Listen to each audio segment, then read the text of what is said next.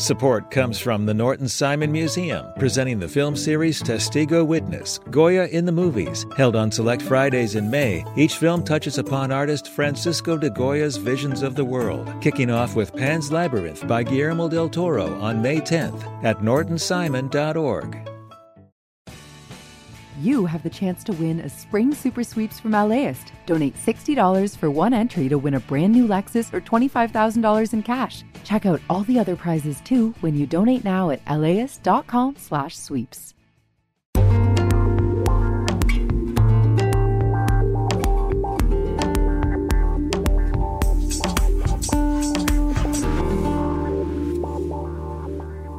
LAist Studios. Should we walk to a spot?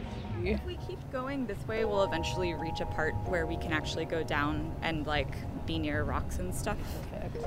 I was just telling Brian, I've never actually been down to the river. Oh, really? Yeah. How about you? I'm Brian De Los Santos, and this is How to LA. We're visiting the LA River again. Last time we were here, you heard me kayaking. But today, we're looking at another way of exploring those 51 miles of water and concrete that run through our city. In that maybe semi-delirious state you get into when you're just working for a really long time, we're like, we should walk the river. We need to walk the entire river. So we're over in Frogtown by one of the lush, soft-bottomed spots on the river, surrounded by the breeze, bike riders, and ongoing construction. There's a bird over there that I can't stop looking at. Look at it. And birds. The white one? The white one. Yeah, just like a little... Snowy egret. Oh. A snowy egret. A snowy egret. Do you want to come over here and answer some questions? Just squawk at the mic, please. Yeah. That'll sound really nice. Yeah. Today, I'm talking with two members of the 51 Miles Project. That's a team of 4 USC graduate students who walked the whole LA River over 6 days in August. Hi, my name is Nina Whitehorn, and I am the ecologist and cartographer on the project. Hi, my name is Hannah Michael Flynn, and I am the urban planner studying access and experience of walking the river. And we are with the USC Master of Landscape Architecture and Urbanism program. I have to ask the obvious question, why walk the whole river? In the LA River Master Plan, which is a really thoughtful and cool document, they go through all 51 miles of the river and they compare all of these different data points about needs and opportunities and resources along each mile of the river. That master plan is a document put together over the last 3 years by LA County and Public Works. It catalogs every mile of the river, and it's a 25-year plan to hit certain goals around the river's ecology, accessibility, flood control, and more. But the master plan itself acknowledges that there's a lot more qualitative, cultural, ground level, experiential data that's missing from that type of plan. We were thinking that this is this great way to get a comprehensive ground level look at the river. We're both from LA, and we didn't know a lot about the river until kind of later. But it's this opportunity to have this 51-mile long connected resource for green space, for park equity, for anti-displacement measures, and kind of advancing innovative policy, for ecological connectivity, for capturing stormwater, for all sorts of stuff. So I think even though people have lived here all their lives, most of their lives, some years, their relationship to the river is very all over the place. So since you guys hung out at the river for 6 days and studied it and observed it, how do you feel like the LA River is with its relationship with the LA public residents community? I think the LA River as it is now is the result of a lot of unintended consequences. The areas that we walked through that were totally concrete, we'd see bits of vegetation kind of popping through the cracks, like spontaneous bouquets almost, and holes that people had torn in fences to get through to the river in areas that made sense for them.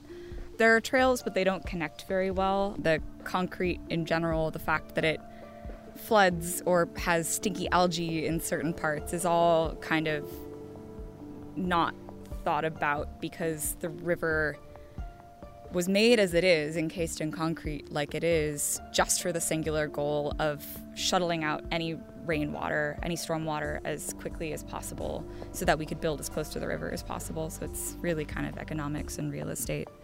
And you find areas where people have started to make their own portion their own. Like you'll see graffiti, or you'll see like basically what people have made into their living rooms. I actually mapped out all of the shopping carts that we saw on the walk. Just have like 1 million people living within, an hour of the river? So it's going to take time. There's a lot of people who still think the LA River, or we have a river. But then there's a lot of people who are either have loved the river for a long time and have their own activism or art or fight that they've been fighting. And then there's increasingly more and more like newly minted river fans, riverheads. So in general, I think it's just a lot of small decisions made it the way it was. And then a lot of small decisions will make it into what it'll be. It's also really interesting because in the parts that don't have established recreational programming, it's this like kind of fully unregulated space in the midst of very regulated spaces surrounding it, especially in like the industrial areas in like Vernon and downtown.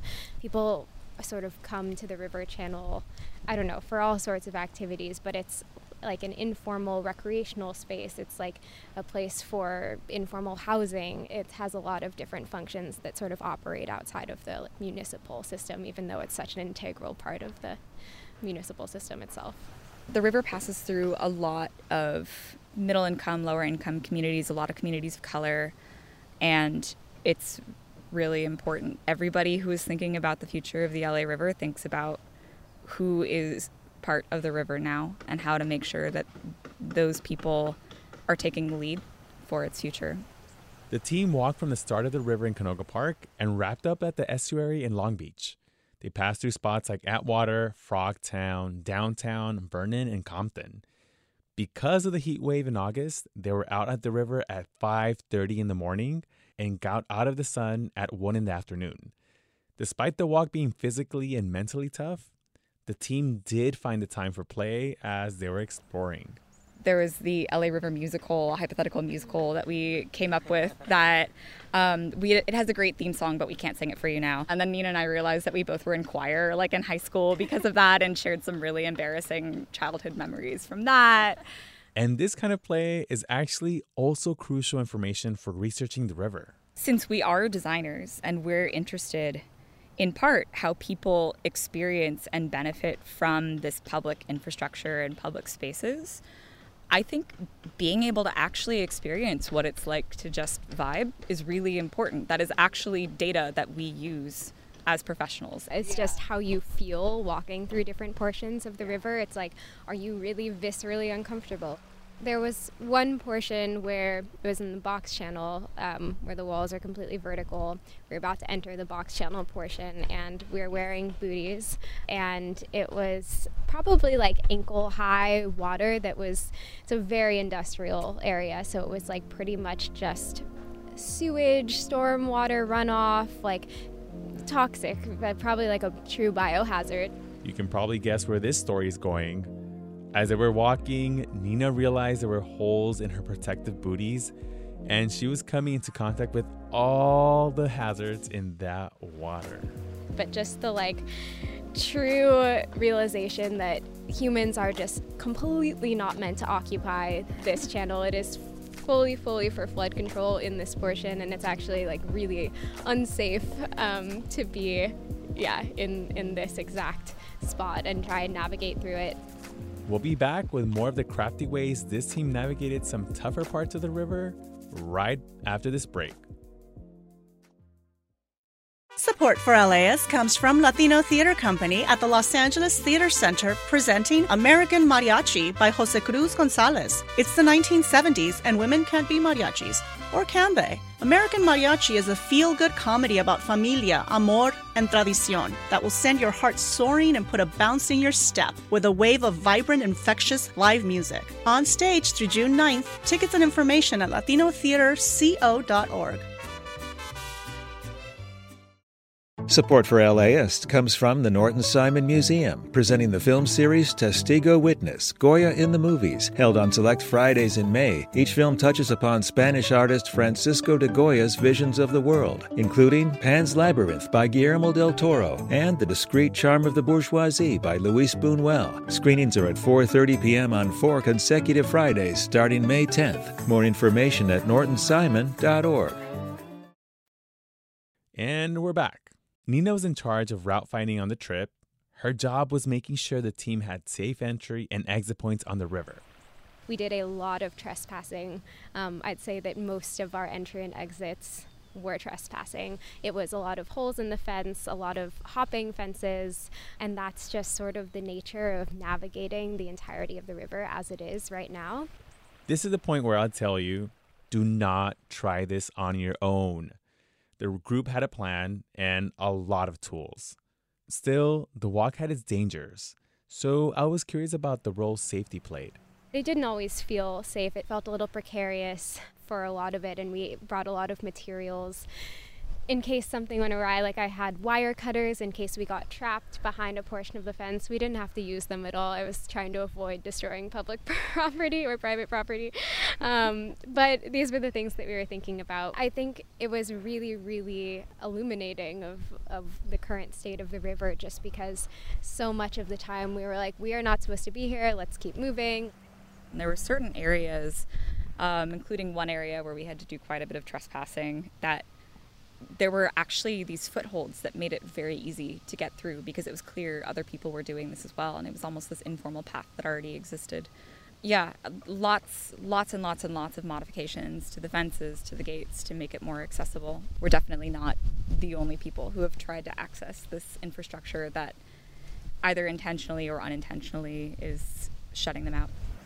And we know that LA as a city is really lacking accessible green and recreational spaces. I feel like there's two extremes of like you're very much in a commercial area to shop or do whatever, or you're like out in the Angeles National Forest. And I think that in between is really special to find, and the area that we're in feels like a really good example of that in between, where you're very much in the city, but right where we're standing, it's like we're underneath all of these huge shade trees, and it's there's water and rocks and other organic materials. And I feel like the LA River, portions of the LA River like this can be a precedent for other public green space in the future.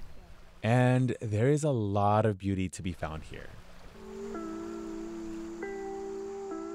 In the Sepulveda Basin, it is a very clean horizontal line going across the river.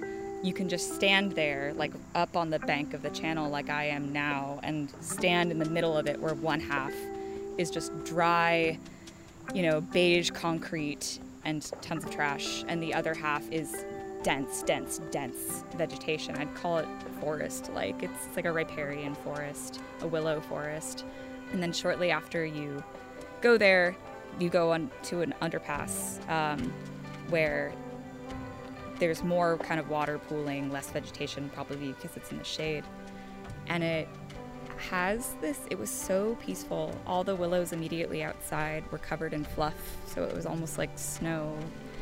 And then you go underneath this, and the arches in the infrastructure holding up this overpass, the light kind of streams through them in a way that almost feels cathedral-like. I think that was one of my favorite spaces on the river, the entire walk, which I definitely wouldn't have expected that.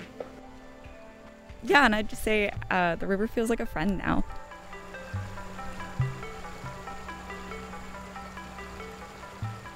The team is still figuring out what to do with all the data they collected. A book and documentary are in the works, and Hannah and Nina are hoping that sharing this on-the-ground experience will shape the future of accessibility on the river, even if change is slow. As much as a document like the LA River Master Plan, or just kind of how politicians like to think, or how designers who make really splashy designs like to think, it's not going to happen all at once. And it's going to be the result of more and more people understanding how their own particular lives and the systems they engage with are connected to the river. And I think a lot of them are. Thanks to Hannah Michael Flynn and Nina Whitehorn for coming back to the river to tell us all about their experience. You can follow them on Insta at 51 Miles or go to 51miles.com to read more about the project and follow along for more updates. That's it for us today. If you love this episode, be sure to rate and subscribe. It really helps us out. And I want to know if you've hung out at the river lately. Write to us at howtola@scpr.org and tell us how it went. If you want to learn more about activities you can do on the river, be sure to go back and check out our kayaking episode. We'll link that for you in the show notes. All right, LA, see y'all tomorrow. This episode was produced by Victoria Alejandro. Our other team members are Evan Jacoby, Monica Bushman, Megan Botel, and Erica Washington. Hasmeek Pagosian engineers the show. Megan Larson is our executive producer. And I'm your host, Brian De Los Santos. Support for this program is provided by Gordon and Donna Crawford, who believe that quality journalism makes LA a better place to live.